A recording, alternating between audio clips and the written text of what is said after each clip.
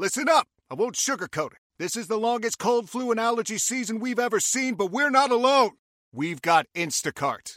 Sure, you may be a coughing snot faucet who just wants mommy, but you're not giving up. Not when cold medicine, fragrant herbal teas, and honey shaped like bears can be delivered through Instacart in as fast as 30 minutes. Now let's go win the sick playoffs. Daddy, I just want my soup. Oh, sorry, Sport. App says it'll be here in a few minutes. Instacart for the win. Love this podcast? Support this show through the supporter feature from Acast. It's up to you how much you give, and there's no regular commitment. Just hit the link in the show description to support now.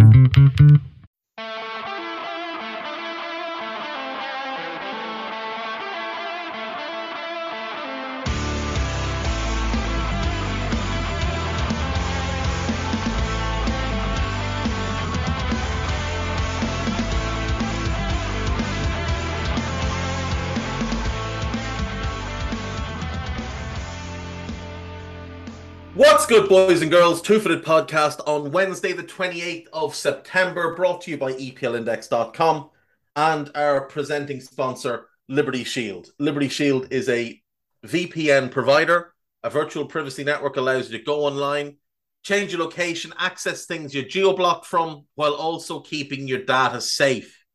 A Liberty Shield VPN comes in both a hardware and a software package. The hardware is a router that you plug into your existing router, connect any devices you want to change the IP address to the new router, and it will give you the IP of your choice. So if you are a UK expat and you want access to BBC iPlayer, just set the VPN to the UK and you will get access to BBC iPlayer, ITV Hub, all four. If you're an Irish expat wanting access to RTE Player, works the same way. You just set it to Ireland and it will work. You can set it to America. You can set it to a bunch of other countries. LibertyShield.com. Use the code EPL25, that's EPL25, to get 25% off at checkout. Now, we're also brought to you by Home of Hopcroft, a giftware and homeware company located in Scotland but shipping worldwide. Check out homeofhopcroft.co.uk, where you might find some nice Christmas presents if you're starting to do that shopping. And lastly, do check out the EPL Index and Anfield Index shops, which you'll find on Etsy. Use the codes EPL10 or RED10 for 10% off at checkout. Do also remember to check out both of the other podcasts which come from EPL Index. A Tad Predictable, which you'll find on this feed, hosted by Tadiwa, out every week in advance of each round of Premier League games, and the EPL Roundtable, which is on its own EPL Roundtable feed, hosted by Kevin DeVries, sometimes by Jake Jackman, but normally by Kevin DeVries. So do check that one out as well. Right, folks, the international nonsense is over. And we're back to real football. International football goes away until the middle of November, when it's going to destroy all seasons by popping up for an Owl World Cup. So, last night we had some games. Greece beat Northern Ireland 3-1. Pelkas, Mazouras and Mantalas with the goals for the Greeks. Lavery with the goal for Northern Ireland. Disappointing one for Northern Ireland. Kosovo beat Cyprus 5-1. Spain beat Portugal 1-0. Alvaro Morata in the 88th minute. Nico Williams, the younger brother of Inaki Williams, came off the bench for Spain, changed the game, set up the winning goal, and played quite impressively. Portugal had some chances in the game, but Jota and Cristiano couldn't take advantage of the chances that fell to them. Switzerland beat the Czech Republic 2-1. Remo Freuler and Breel Embolo with the goals within 60 seconds of each other. Patrick Schick with the goal for the Czechs, but they couldn't find a way back into it. The Republic of Ireland defeated Armenia 3-2. A bit of a mad game. John Egan scored on 18. Michael Obafemi on 52. Then Ireland did what Ireland liked to do and threw it away. Dashane and Spirtziane pulled Armenia back level, but a Robbie Brady penalty on 91 gave Ireland the win. Armenia had two players sent off late on as their discipline failed them. But a nice win for Ireland, and we will take that. Ukraine 0, Scotland 0. The Scots will be happy. Albania 1, Iceland 1. Norway 0, Serbia 2. If you have listened to myself and Carl Matchett preview the World Cup groups on Anfield Index, the AI Scouted podcast, you'll know that we're both quite high on this Serbia team. And we think that the brutish nature of this Serbia team, in particular the front two, Dusan Vlahovic and Alexander Mitrovic, will cause everybody problems. Those two cause Norway a lot of problems. Those two get the goals, and Serbia get a 2-0 win. That Serbian team with those two up front, Kostic and Zikovic on the wings, Lukic and Ilic in midfield, and Dusan Tadic behind the strikers, that is really strong. And remember, you've still got Sergej Milinkovic-Savic to come back into one of those midfield roles. They're going to be a big problem. Those two up front, Mitrovic and Vlahovic, everybody is going to hate playing against them. Sweden 1, Slovenia 1. Uzbekistan 1, Costa Rica 2. South Korea 1, Cameroon 0. Japan 0, Ecuador 0. 2 World Cup qualifiers in both of those last 2 games, South Korea, Cameroon, and Japan, Ecuador. Indonesia against Curacao, 2-1 victory for Indonesia. Senegal and Iran drew 1-1. United Arab Emirates 0, Venezuela 4. Bahrain 0, Panama 2. Canada 0, Uruguay 2. Darwin Núñez silencing a few morons with a lovely headed goal. Nicolas de la Cruz had put Uruguay 1 up. Núñez made it 2 on 33 minutes from a Luis Suarez cross. And that was all she wrote there. South Africa 1, Botswana 0. Libya 1, Libya 2, Tanzania 1. Qatar 2, Chile 2. Ivory Coast 3, Guinea 1. Egypt 3, Liberia 0. Nicaragua 0, Ghana 1. Saudi Arabia 0-0 with the USA.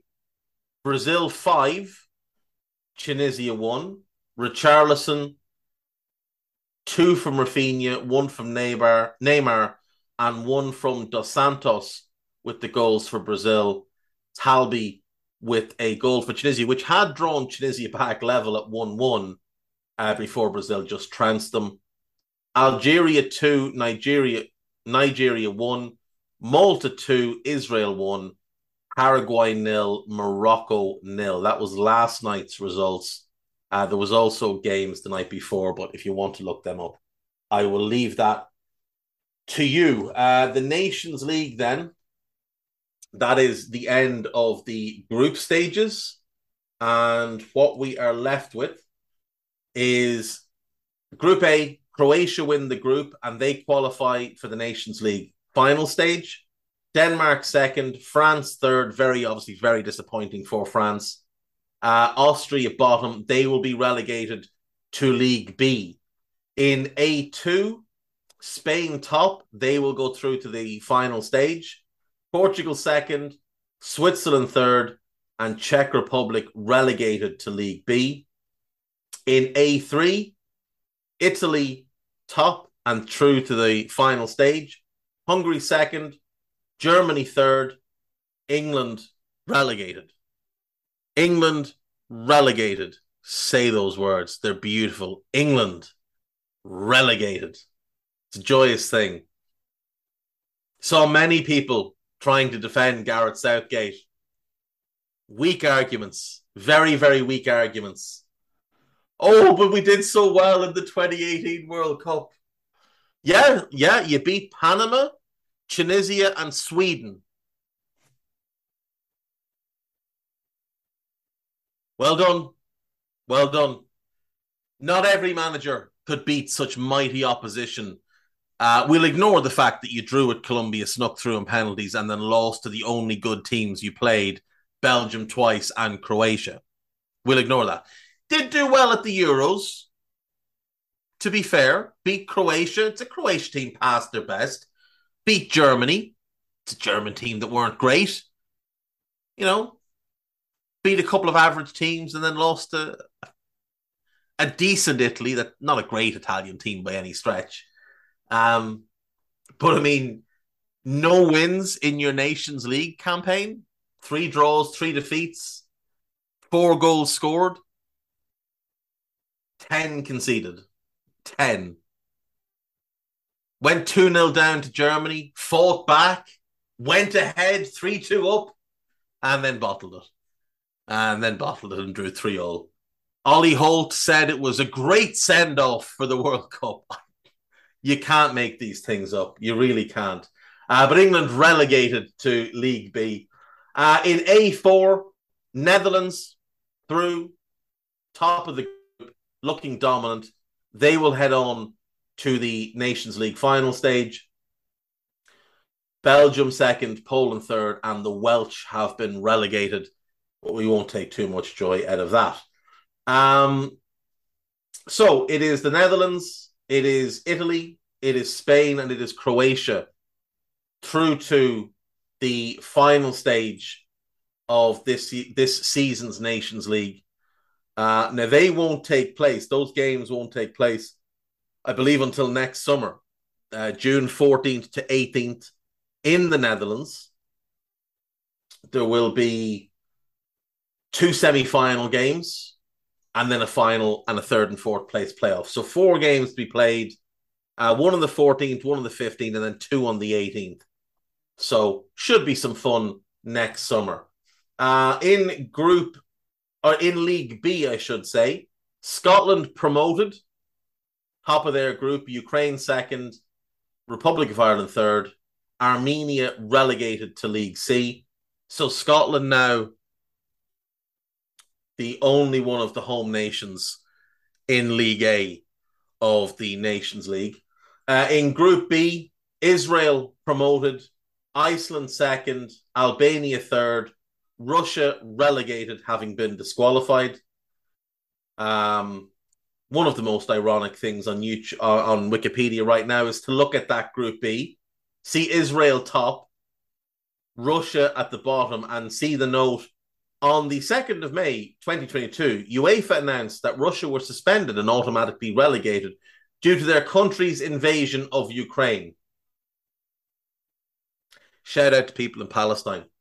In Group B3, Bosnia and Herzegovina, top and promoted. Finland second, Montenegro third, and Romania unlucky to be relegated to League C, having finished level in points at Montenegro, only 1 point behind Finland. But unfortunately, goal difference was their kryptonite. In Group B4, Serbia promoted, Norway second, Slovenia third, and Sweden relegated to League C. In League C, C1, Turkey top, they're promoted. They'll be in League B next year. Luxembourg and the Faroe Islands, second and third. Lithuania, they go into the relegation playoffs. In C2, Greece top, Kosovo, so they're promoted. Kosovo second, Northern Ireland third, and Cyprus go into the relegation playoffs. C3, it's Kazakhstan top, Azerbaijan second, Slovakia third. Slovakia are awful at this. They should be much better. And Belarus into the relegation playoffs. So Kazakhstan promoted, Belarus relegated. And in Group C4, Georgia promoted, Bulgaria second, North Macedonia third, and Gibraltar fourth. The demise of the Bulgarian national team has been tough to watch, given they gave us so much fun in the 90s and 2000s. So the relegation playoffs will see Gibraltar take on Cyprus and Lithuania take on Belarus. 2 of them will be relegated. Those relegation playoffs are played over 2 legs in March of next year. In League D, in D1, Latvia top, they've been promoted. Moldova second, unfortunate, goal difference just went against them. Andorra third and Liechtenstein bottom. And in D2, Estonia top, they go up. Malta and San Marino filling out that group. So, as I said, 2 teams will come down. 2 of Gibraltar, Cyprus, Lithuania, and Belarus will come down to replace Latvia and Estonia in the basement division of the Nations League. Top scorers through the tournament in Group D, Gutkovic, I don't know, some fella from Latvia got 5 goals. Credit to him. 5 goals is a decent return in 6 international games. Kavica, top scorer in Group C, along with Vedat Mariki of Kosovo, who's a talented player. He was at Lazio for a while. Those 2 the top scorers with 5 from Group C. In Group B, Erling Haaland and Alexander Mitrovic joint top scorers, both with 6 goals. Shout out to Benjamin Sesko. If anyone hasn't seen that goal yet, please, please, please go and find Benjamin Sesko's goal from the other night, because it is absolutely outrageous. Outrageous. It won't be hard to find. Just Benjamin Sesko versus Sweden. Ball played from the right to the left side of the penalty area. It's a narrow angle. He's being fairly well marked. He takes it first time on the volley and just places it in the back of the net. I've seen a lot of people compare it to that legendary Marco van Basten goal at Euro 88. And obviously that's one of the great goals that anyone has ever seen, the goal against the Soviet Union in the final. But Van Basten's, first of all, it was right-footed. Secondly, Van Basten's angle was much narrower. What this one reminded me of was a Davor Suker goal versus Sevilla for, I want to say it was versus Sevilla for Real Madrid.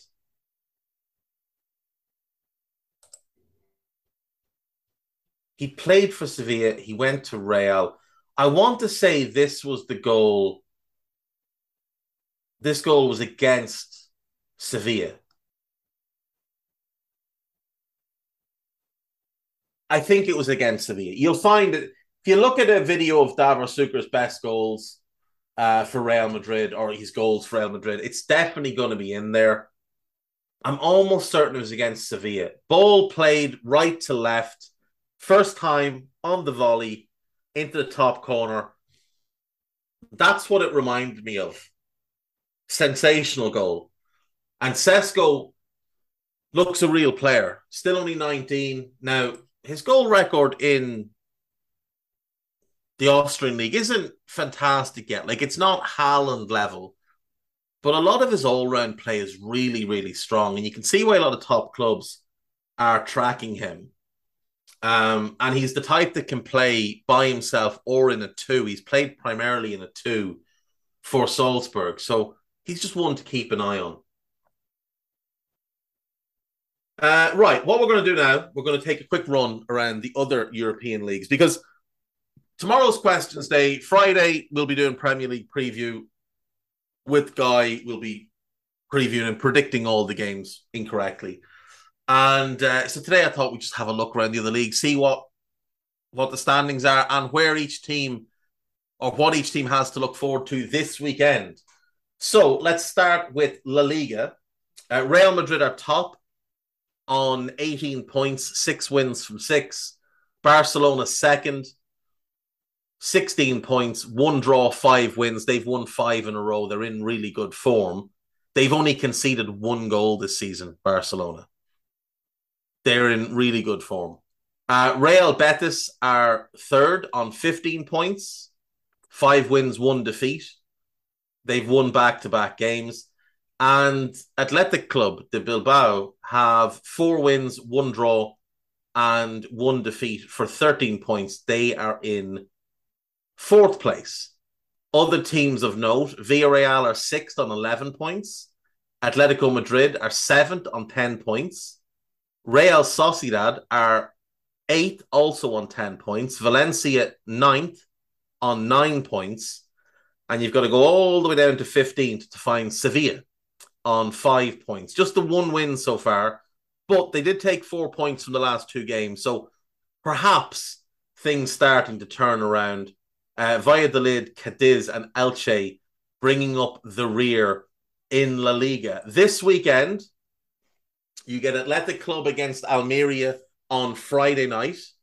On Saturday, it's Cadiz versus Villarreal, Getafe versus Valladolid, Sevilla versus Atletico Madrid, and what's probably the marquee game from La Liga this weekend. Even though neither team have had good starts, there's still 2 top clubs, 2 top teams, 2 very good managers. Well, 1 great manager and 1 very good manager. Mallorca against Barcelona. That wraps up Saturday. Then on Sunday, it's Espanyol Valencia, Celta Vigo versus Real Betis, Girona versus Real Sociedad, Real Madrid against this season's surprise package Osasuna, who currently sit 5th in the league on 12 points, breaking up the big club dominance at the top. And then on Monday night, it's Rayo Vallecano versus Elche in it's probably too early to call it a relegation 6-pointer, but Elche definitely need to win that game. They definitely need to win that game. If they don't, Valladolid will be 6 points clear of them. Now, it would mean if Almeria or Espanyol also pick up points, they could be staring at quite a gap towards safety already in this season.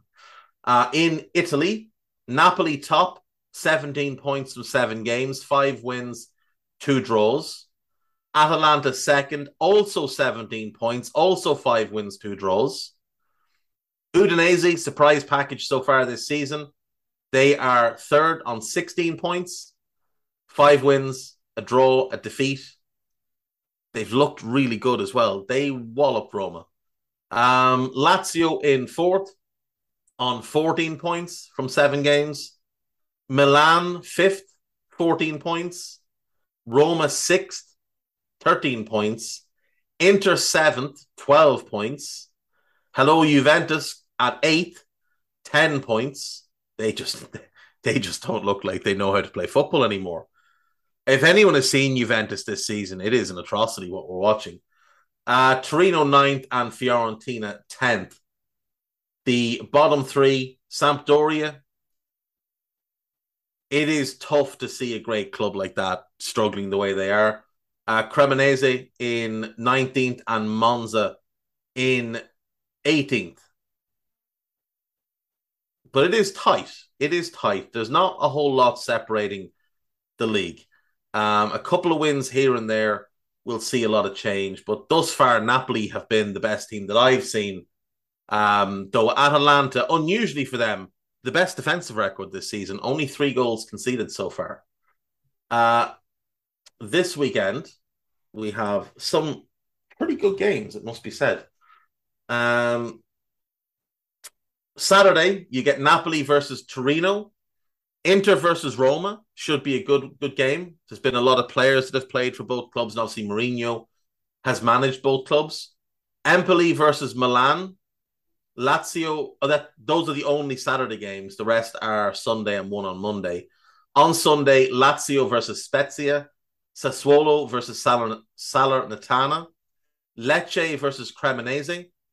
Sampdoria versus Monza. Relegation 6-pointer. Atalanta versus Fiorentina should be a really fun game. Juve versus Bologna. And Verona versus Udinese. That's an interesting one. That is 4th from the bottom versus 3rd from the top. Udinese will want to win that game to carry on their great form, but Verona need to start picking up some points themselves. So should be good. Should be a good weekend in Serie A. In the French league, we have PSG top, 22 points, 8 games played, 7 wins, 1 draw. Marseille keeping pace, only 2 points behind on 20. They've won 6 and drawn 2. Lorient won 6, drawn 1, lost 1. They've got 19 points. Lens, 18 points, 5 wins, 3 draws. Still unbeaten. It's fairly impressive.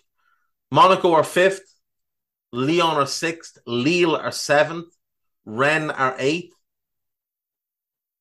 I think Nantes are probably the most disappointing team so far. They're down in 15th on 7 points.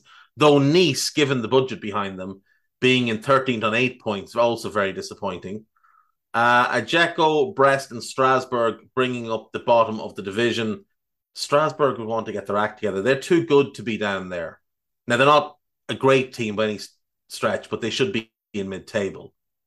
This weekend, Friday night, Angers versus Marseille. Saturday, Strasbourg versus Rennes. That should be a fun game.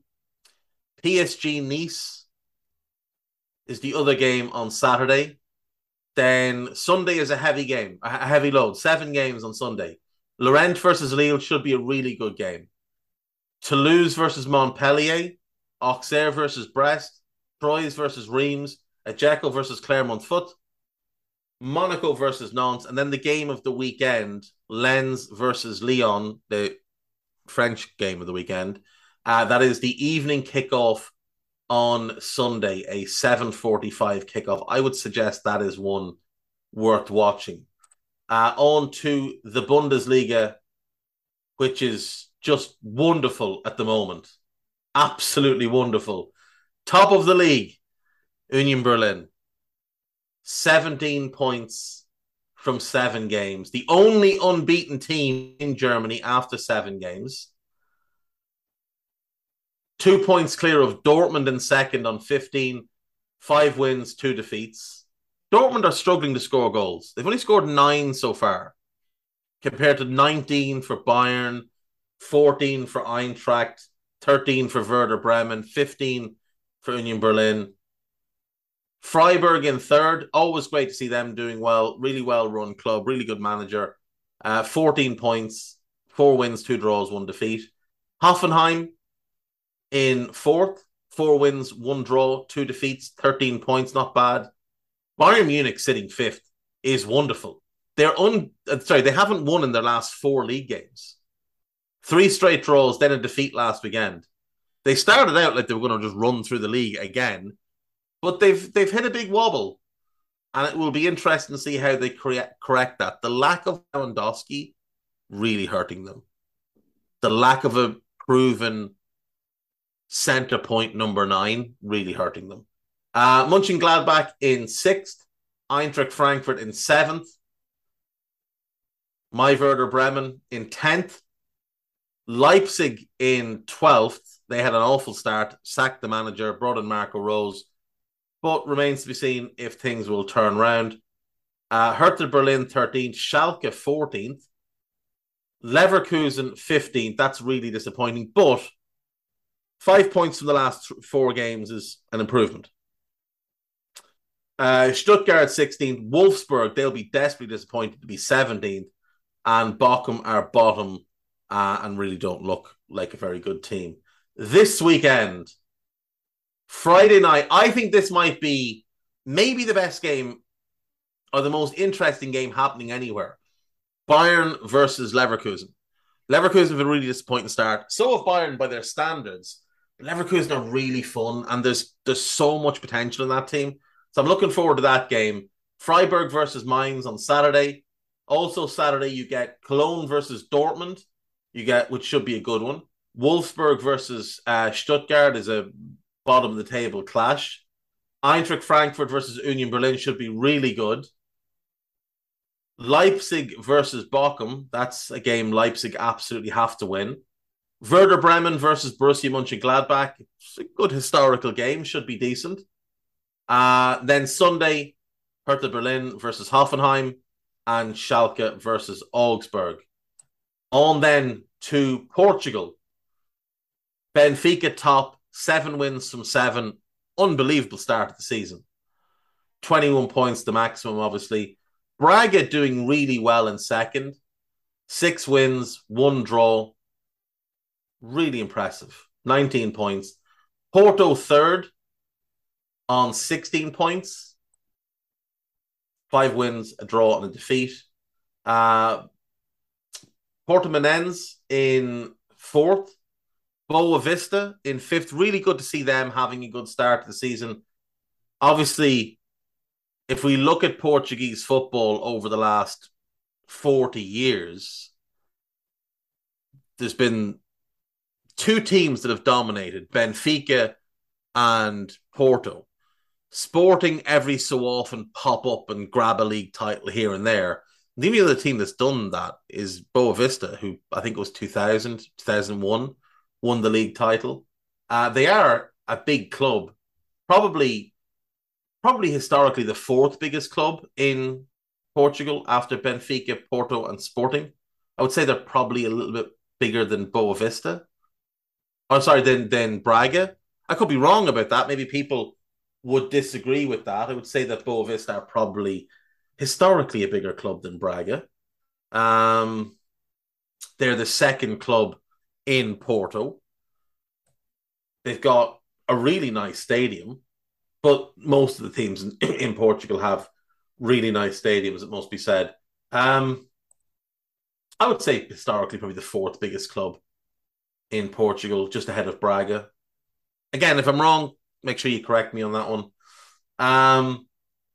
Sporting are having a disappointing season thus far. They are in 8th. 3 wins, 1 draw, 3 defeats. Maritimo, Pacas Ferreira, and Famalicão, the bottom 3. Famalicão have done really well with recruitment in recent years, but maybe it's just letting them down a little bit this season. At the weekend, Sporting versus Gil Vicente on Friday. Also, Porto versus Braga. That's the big game from Portugal this weekend. Make sure you give that one a watch if you can. Vizela versus Portimonense. Chaves versus Estoril Pereira. Vitória versus Benfica. Rio Ave. Oh, they're the Saturday game. Sorry, those 3. Sunday, Rio Ave versus Santa Clara. Pacas Ferreira versus Arajo.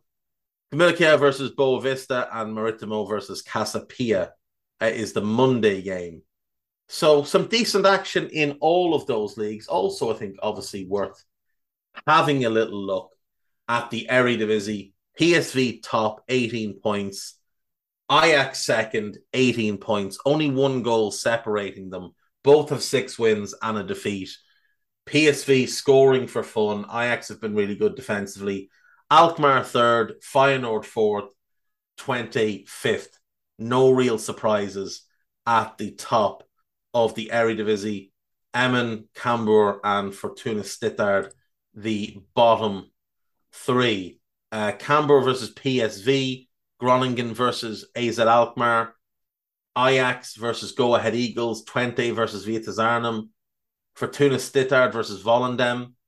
That's a Sunday game. The first 4 were Saturday. This is Sunday.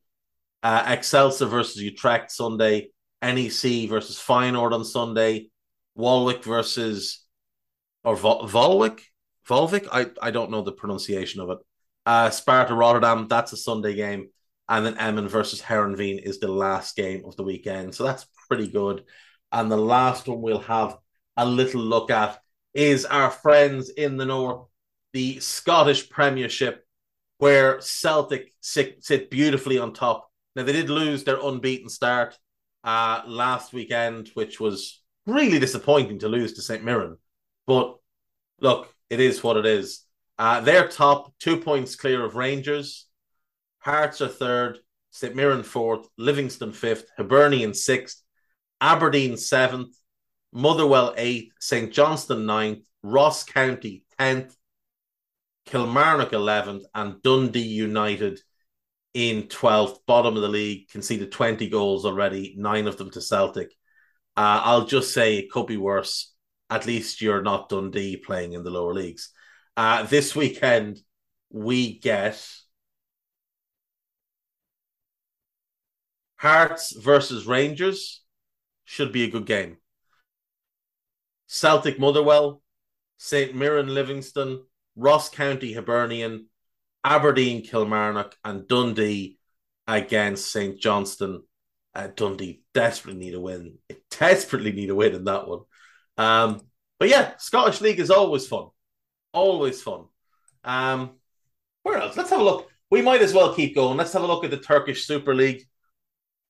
because why not?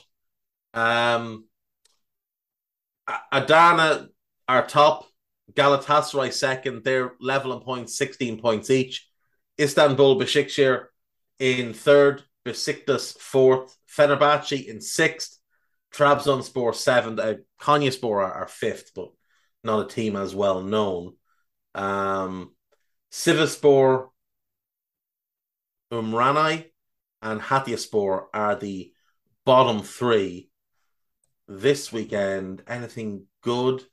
Kayserispor versus Trabzonspor, Adana versus Galatasaray, the top two facing off on Saturday at 6 p.m. And Besiktas versus Fenerbahce is the biggest game. That's two of the big three in Turkey playing Sunday at 6 p.m. I would imagine that will be worth a watch because I reckon the atmosphere alone will be insane. So, yeah, Adana Demirspor versus Galatasaray on Saturday at 6 p.m. Besiktas Fenerbahce on Sunday at 6 p.m. So if you're looking for something to watch, you'll find streams of them very easily. What about the Greek Super League? How's that shaping up? Panathinaikos top. Always had a soft spot for them with their Shamrock. PAOK are third. Aris are fourth. AEK Athens fifth. And Olympiacos surprisingly...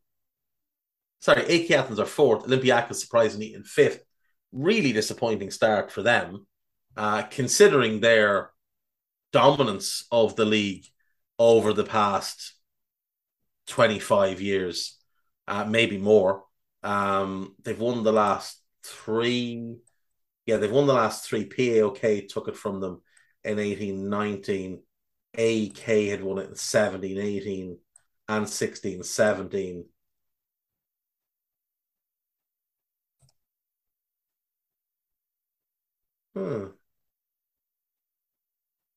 Anyway, no, Olympiacos won it in 16-17. Yeah, Olympiacos won it in 16-17. Anyway, point was, surprisingly poor start for Olympiacos, but Panathinaikos made a great start, 5 wins from 5, and more power to them. This weekend, PAOK versus Panathinaikos, Sunday at 7:30. That is the marquee game from the Greek League this weekend. That's probably the biggest leagues covered, isn't it? I can't think of anything. You could look at Switzerland, you could look at Austria, but does anyone really want to know? Does anyone really want to know what the Swiss League looks like? Swiss Super League. Who have we got? Young Boys top. Servette second. St. Gallen third. Sion fourth. Grasshoppers fifth. Luzerne sixth. Basel seventh. Lugano 8th, FC Zurich in 9th, and Winterthur in 10th. And you've got Grasshoppers versus FC Zurich. That's a big derby game. Saturday at 7:30. Big derby game. So if you want to give that one a watch. Luzerne against Young Boys is probably the pick of the bunch from this weekend. That's a Sunday game at 3:30. Austrian Bundesliga. What have we got? We have Red Bull Salzburg, as always, top. Lask second. Sturm Graz third. Austria Vienna fourth. This weekend, Red Bull versus Lask. So the top two meet on Saturday at 4 p.m. So if you're looking for something to watch and you don't want to watch a Premier League game, there you go. And I don't think you're going to want to know, but you know what? We'll look at the Danish Superliga because I will not disrespect our comrades in the north. Randers top, Nordsjælland second, Viborg third, Silkeborg fourth, AGF fifth, Horsens sixth, Midtjylland seventh, OB Odense eighth, Copenhagen ninth. That's really surprising considering how much money they have behind them. Brøndby in 10th. Disappointing. I always do root for them. I don't know how to say. Is it AAB? Is it AB? They're in 11th, and Lingby are 12th. And this weekend, you get AB versus OB. You get Silkeborg versus Horsens, Midtjylland versus Viborg, Brøndby versus Lingby, Copenhagen AGF, Nordsjælland versus Randers. Nordsjælland versus Randers is a Monday game. AAB versus OB is a Friday, and the rest are on Sunday. Randers Nordsjælland is the top two. So that on Monday night, or Monday at 6 p.m., if you're looking for something to watch on Monday, the top two in Denmark are going head to head. So, there's always good football on if you choose to look for it. There just is. There is always good football on if you choose to go and search it out. So we might as well just keep popping around other leagues. Brazilian Serie A. Palmeiras are top, 8 points clear of Internacional. Fluminense are third. Flamengo are fourth. Corinthians are fifth. Atlético Paranaense are sixth. Atlético Mineiro are seventh. America are eighth. Santos ninth. Goiás 10th. Sao Paulo 11th. Botafogo are 12th. Red Bull Bragantino are 13th. Fortaleza are 14th. Kera 15th. Coritiba 16th. Ave 17th. Cueva 18th. Atletico 19th. And Juventude 20th. And in this round of matches, which there's games tonight, there's good games tonight if you want to watch some football tonight. You get Coritiba versus Sierra. Corinthians versus Atletico. That's the Atletico who are down the bottom. Fluminense versus Juventude. Fortaleza versus Flamengo. Coaba versus America MG. Internacional versus Bragantino. Atletico Mineiro versus Palmeiras. That's the game of the weekend, I would say. And Goiás versus Botafogo. I will probably stay up and watch that Palmeiras game because I do like to watch Palmeiras. I think they're an interesting team. I like what Abel Ferreira has done there.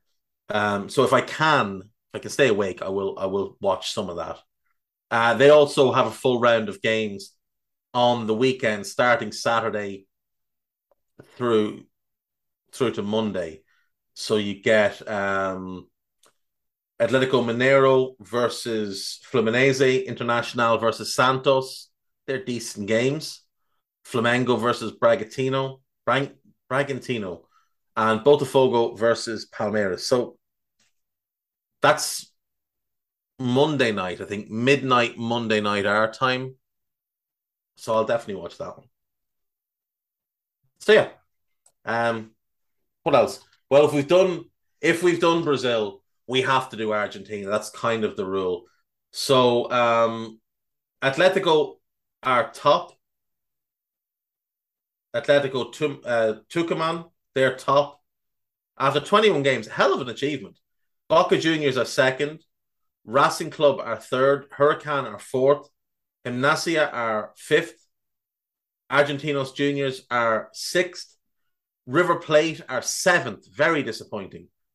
Newell's Old Boys are 11th. Defensa are 14th.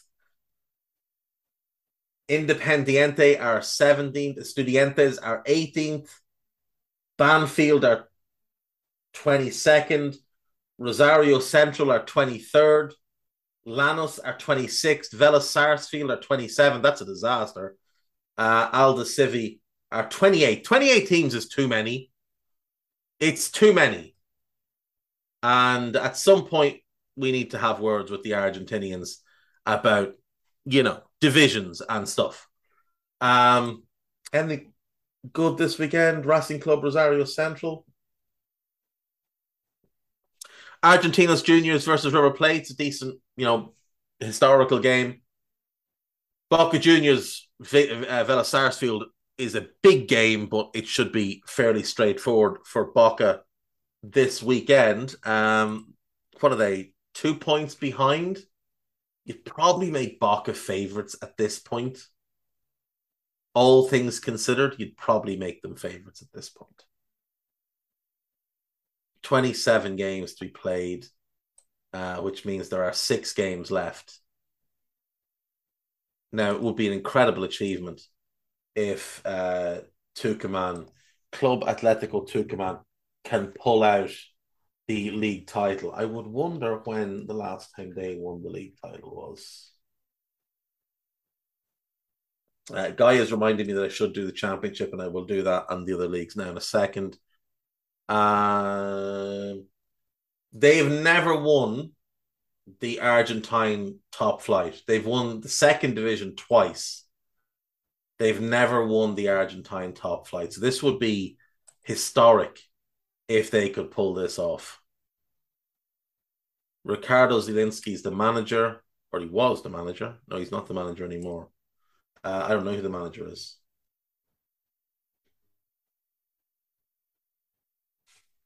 I'm trying to see if there's any players here that look. Let's see. No.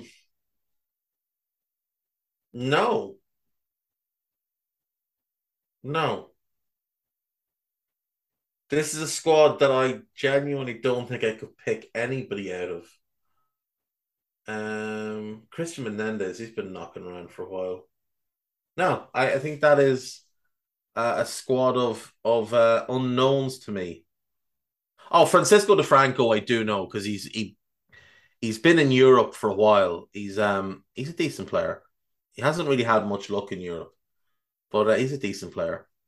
He's about the only one that I probably know much about. Anyway, let's do the championship then. The EFL Championship. Currently, Sheffield United are top, Norwich are second, Reading third, Burnley fourth. So 23 points for Sheffield United, 20 for Norwich, 18 for Reading. I'm stunned how well Reading are doing this season, I should point out. Burnley 17. Sunderland, who lost their manager, they're in fifth on 15. QPR, 6th on 15. Blackburn, 7th on 15. Then Rotherham, Bristol City, Watford, Luton Town, Wigan Athletic, Millwall, Stoke City, Preston, Swansea, Birmingham, Cardiff City, Blackpool, Hull City, West Bromwich Albion. I'm not sure what more they need to see. It's time for change. Middlesbrough, really surprised how bad they've been.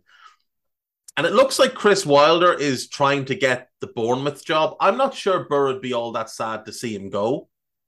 Hasn't gone very well. Huddersfield, disastrous start. Obviously sacked the manager. They've appointed a new manager, though. They have appointed Mark Fotheringham. Yeah, Mark Fotheringham. Who most recently was Felix Magath's number 2 at Hertha Berlin. So if he follows in Felix Magath's point of playing, this will be horrendously dull football.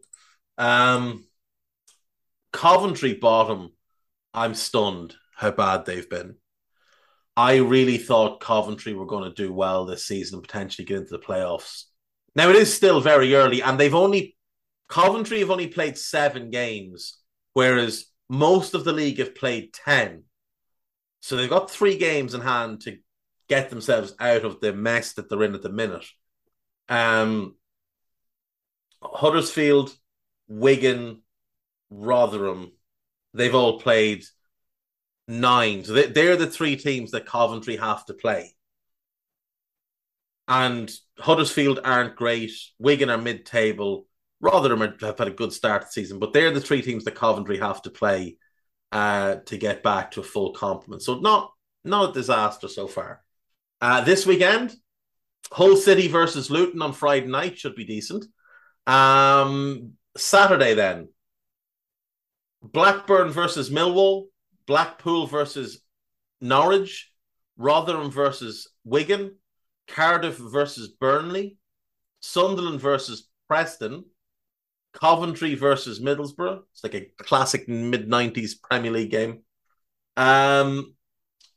Reading versus Huddersfield, West Brom versus Swansea, Sheffield United versus Birmingham. That's a big game. And Bristol versus QPR. Then Sunday, it is Stoke versus Watford. So that's what we have from the Championship. We will have a look at League One and League Two as well, because literally, why not? Why not? In League One, Plymouth top. Great start this season so far. Ipswich second. Portsmouth third. Sheffield Wednesday fourth. Barnsley fifth. Then it's Bolton, Cambridge United, Peterborough, Shrewsbury, Exeter City, Derby County, Lincoln City, Accrington Stanley, Fleetwood Town, Port Vale, Charlton, disappointing in 16, Wycombe, MK Dons, Oxford United, Cheltenham, Bristol Rovers. Is Joey Barton still the Bristol Rovers manager?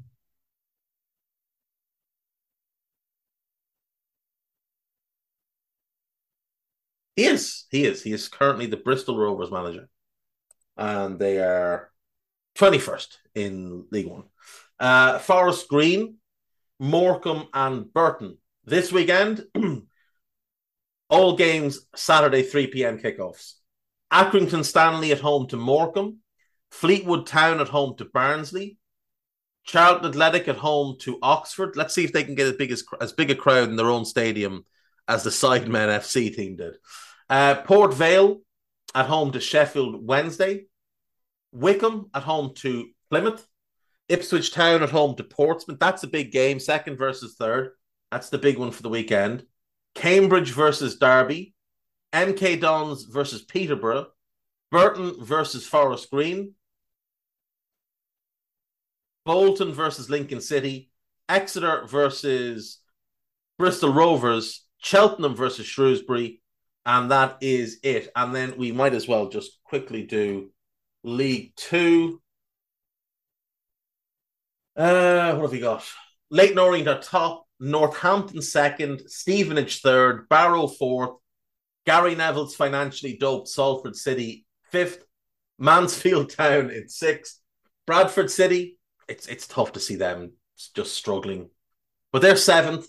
Carlisle eighth. Swindon Town, shout out to Paul Sterrett, in ninth. Doncaster in 10th.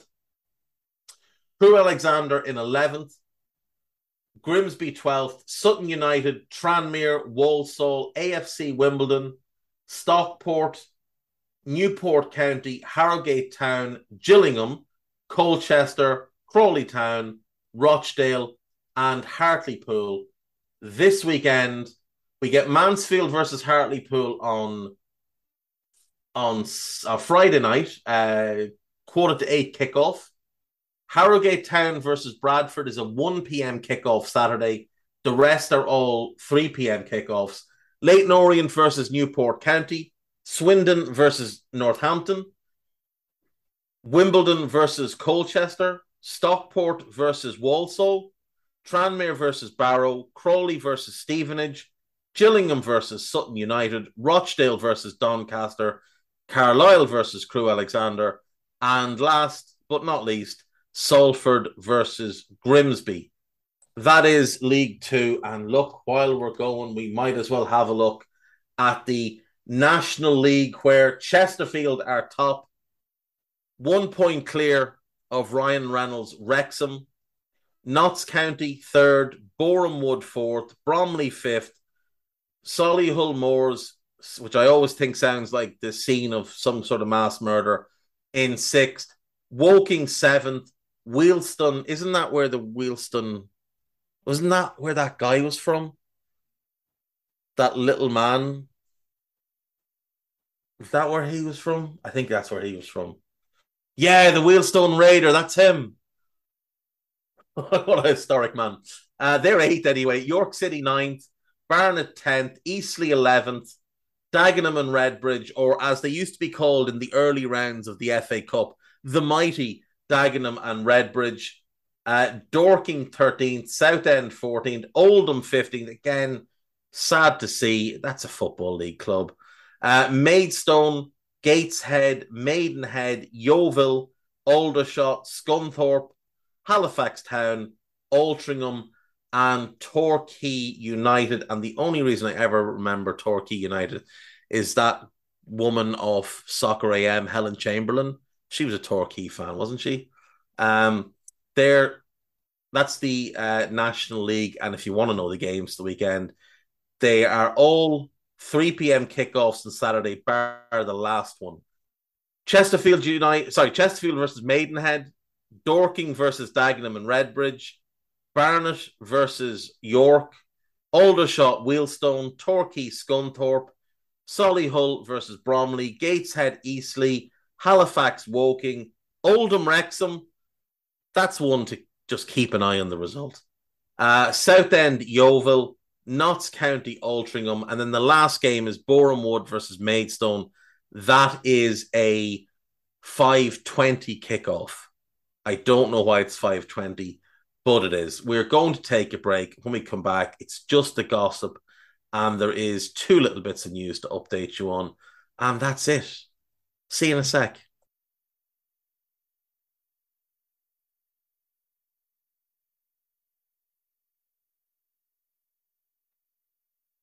Right, welcome back. So, bad news for Everton. Nathan Patterson will be unavailable for up to 5 weeks after suffering an ankle injury on international duty with Scotland. He was forced off in their 3-0 win over Ukraine at Hampden Park on the 21st of September, and he will undergo treatment on the injury. He has been really, really good. Really, really good for Everton this season. That's a disappointment. So he's likely to miss 5-6 games. We might not see him again until after the World Cup. Up to 5 weeks, you never know. It could be a little bit longer. That's a disappointment for Everton, a big blow for Everton. I know they have Seamus Coleman to come in, but I mean, Seamus Coleman at this point in his career, do you really want to be playing him week after week after week? I'm not sure that you do. He is the club captain. He will do a job and he'll give his all, but there's no question that Patterson had taken that role and was making it his own. John Obi Mikel has announced his retirement. I genuinely, not to disrespect, I thought he was already retired, because he hasn't played in the better part of a year since he was he went to Q8. I don't think he played there at all, did he? He went to Q8 in July, terminated his contract in November, so he hasn't kicked the ball since leaving Stoke. And he left Stoke in May of 2021, so it's nearly 18 months. I thought he was already retired, to be honest. But what I will say is, he never quite lived up to the hype, but he had a very, very solid career. So he burst onto the scene with Lyn in Norway, and all of a sudden there were top clubs galore looking to sign him. United and Chelsea both wanted him. He decided to sign for both of them. United paid Lyn $4 million for his signature. And then Chelsea paid Manchester United $12 million to buy him out of his United contract. Bizarre. Absolutely bizarre. But anyway, he joined Chelsea, and to his credit, he played 372 games between 2006 and 2017. Didn't kick a ball, I don't think, in the 2017 season. But in 11 years? 10 years? 10 years, 372 games. Not bad. 42, 39, 49, 35, 37, 37, 38, 36, 26, 33. Like, He's averaging 37 games a season, and it's only really one season where he drops below 30. Not obviously all starts or anything like that, but still a very important part of Chelsea's squad. While there, he won 2 league titles, one in 2010 under Carlo, one in 2015 under Mourinho. He won 3 FA Cups. He won a League Cup. He won a Champions League, and he won a Europa League. He left Chelsea. He went to Tianjin in China. He played there for 2 years. He moved to Middlesbrough. He played there for a season. He played 19, 20 games. Didn't go great. I think it's fair to say didn't go great. Went to Trabzonspor in the Turkish Super League. Won the Turkish Cup with them. Came back to England, played a full season with Stoke, and was okay, was decent. Went to Kuwait, ostensibly for the money. He did play 2 games there. It looks like they were continental games, so Asian Champions League maybe. And then his contract was terminated, and that was it. He won the African Cup of Nations with Nigeria in 2013. Finished third three different times. Also finished third in the Olympics and won a bronze medal. 91 caps for Nigeria and 6 for the Olympic team. So falls just 3 shy of 100 appearances for, a major international team. That's a fair record. 495 games in his club career. So you're looking at a fella who's played just shy of 600 games at the highest level, club and country. Now, maybe not the highest level in terms of the 6 games in the Norwegian league that he played. But, all things considered, to play near 600 games, 592 games in your career is a fair achievement. 6 goals for Nigeria. 2 at the AFCON. 1 in AFCON qualification. 1 in the Confederations Cup, and 2 in World Cup qualifying. Not a man to score in friendlies. 11 goals in his club career. 1 for Lille. 6 for Chelsea. 3 for Tianjin. 1 for Middlesbrough. If you saw him score a goal live, it's a bit of a collector's item. All in all, I think a really good career. Didn't live up to the hype, but he was always hyped to be something he wasn't. He was a good, solid midfield player who I think probably overachieved, all things considered. I think he overachieved, all things considered. I think John Obi Mikel should have been the starting central midfielder for Everton or West Ham or Villa. A solid mid-table pushing towards the UEFA Cup, Europa League positions, safe from relegation, those type of teams. Not as I always thought that it was a step above for him having to play for a Chelsea. But look, he never let them down. He always turned in solid performances, and he has a nice haul of medals that I'm sure he's very, very happy with.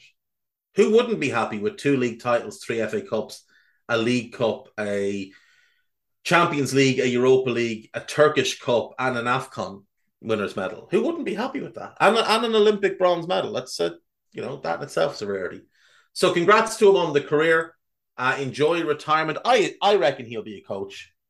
I think he'll become a coach. I think he's got the right mindset. And as a player, he struck me as someone who could be a coach. He always struck me as an intelligent player. Didn't have the physical. He was big and strong, but he wasn't quick or anything. But his brain was fairly quick. Let's do the gossip and we'll be done for today. Newcastle are considering making a £50 million bid for Mykhailo Mudryk. 50 million for a player rated at 40 million would be a little bit odd, but you do you. England and Borussia Dortmund midfielder Jude Bellingham is Real Madrid's top target for the next summer's transfer window. Liverpool could move for a swap deal involving Bellingham in January, as Dortmund want Naby Keita. The issue here is that Dortmund could just sign Naby Keita to a pre-contract on January 1st because they had a contract next summer. AC Milan technical director Paolo Maldini says Rafael Leao, who has been linked with the move to Chelsea, knows his future is with the Serie A club, despite complications from a previous transfer affecting negotiations. It's something to do with representation or something, isn't it? It's all a bit messy. It could be sell-on clauses, it could be anything. I think it's representation though. Chelsea are planning to increase their summer offer for Denzel Dumfries to 44.5 million. That would be absolutely ridiculous to pay 45 million for a backup right back. That would be ludicrous carry on. I can only imagine it's nonsense. Let's move on. Former PSV Eindhoven right back Dumfries says the reported interest from Manchester United and Chelsea flatters him, but he is focused on winning the title back with Inter Milan. Manchester United are keeping tabs on Emiliano Martinez of Aston Villa. Makes sense. He's a good goalkeeper. Don't think you want to sign a 30-year-old, though. You probably want to start looking for a younger goalkeeper. Chelsea, Arsenal, and Tottenham are looking into signing Pau Torres. Okay. Yeah, I mean, he's a good defender. Inter Milan have not made any progress in contract talks with Milan Skriniar, whose contract expires next summer. I would imagine they're going to get a bunch of offers in January that'll be well below his value, and if they say no, someone will sign him on a pre-contract. Real Madrid plan to bring Brahim Diaz back to replace Marco Asensio. Why? He's not very good. Now, he is young and maybe he develops into something. He's not very good now. Asensio has already signed a preliminary contract with Barcelona. No, he hasn't. Garbage. Barcelona and Liverpool are interested in swapping forwards, with Memphis Depay heading to Anfield and Roberto Firmino going to Nou Camp. Nonsense. Liverpool have not ruled out a move for Enzo Fernandez. I would happily take him. Absolutely. I would be thrilled to take him. Belgium defender Jason Denier, who was linked with Wolves, has joined UAE side Shabab Al Ali on a one-year deal. That's really disappointing to see. He's just taken the money there. That's really poor. Really poor. He had offers to play in top 5 leagues, and he's chosen the money. Really disappointing there. I already mentioned Mark Fotheringham. Middlesbrough's English manager, Chris Wilder, is the leading candidate for the vacant job at Bournemouth. I don't think Borough would be sad to see him go.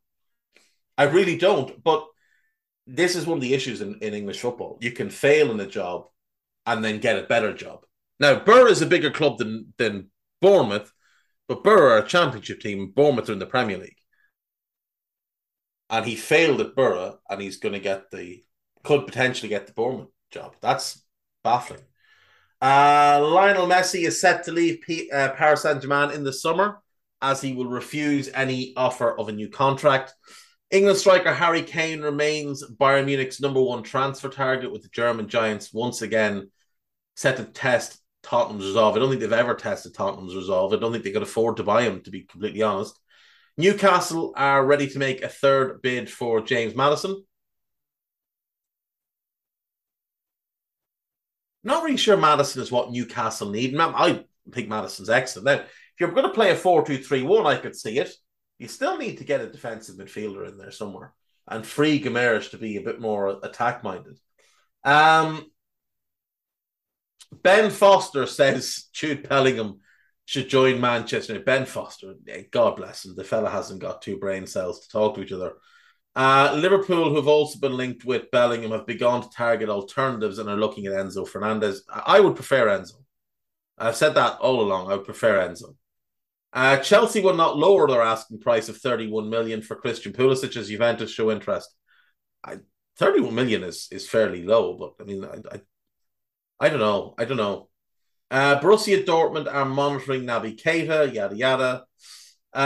Chelsea are looking to hold further talks with Bayer Leverkusen's Tim Steidten over the sporting director role. I mean, Portela has to know he's about fifth choice. That's got to be disappointing.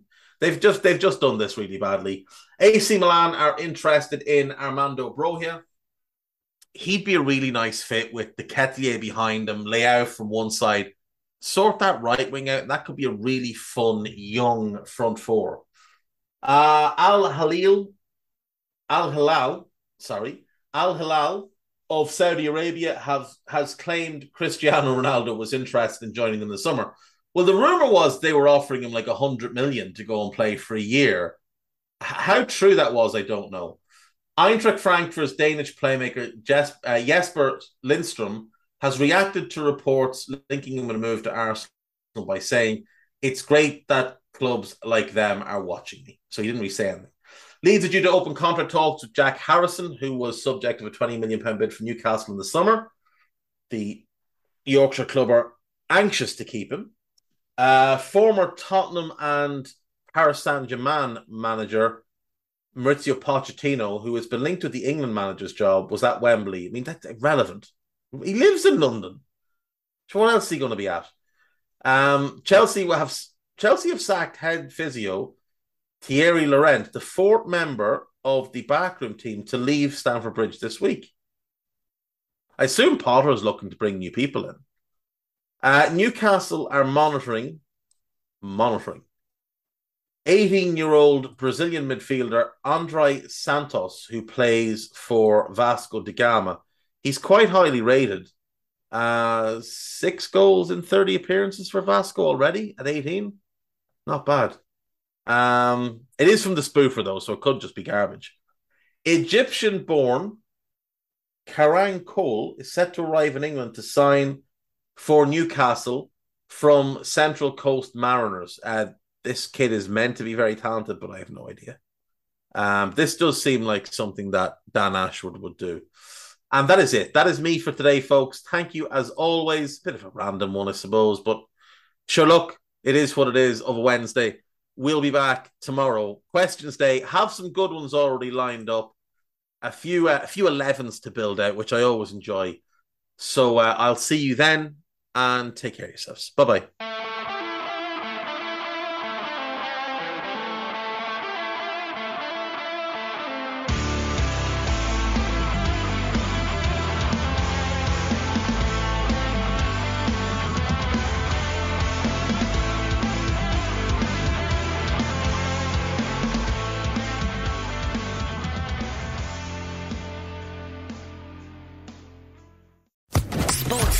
Podcast Network. Tax day is coming. Oh, no. But if you sign up for Robinhood Gold's IRA with a 3% match, you can get up to $195 for the 2023 tax year. Oh, yeah. Sign up at Robinhood.com/boost by tax day to get the biggest contribution match on the market. Subscription fees apply. Investing involves risk. 3% match requires gold for 1 year from first match. Must keep IRA for 5 years. Robinhood Financial, LLC, member SIPC.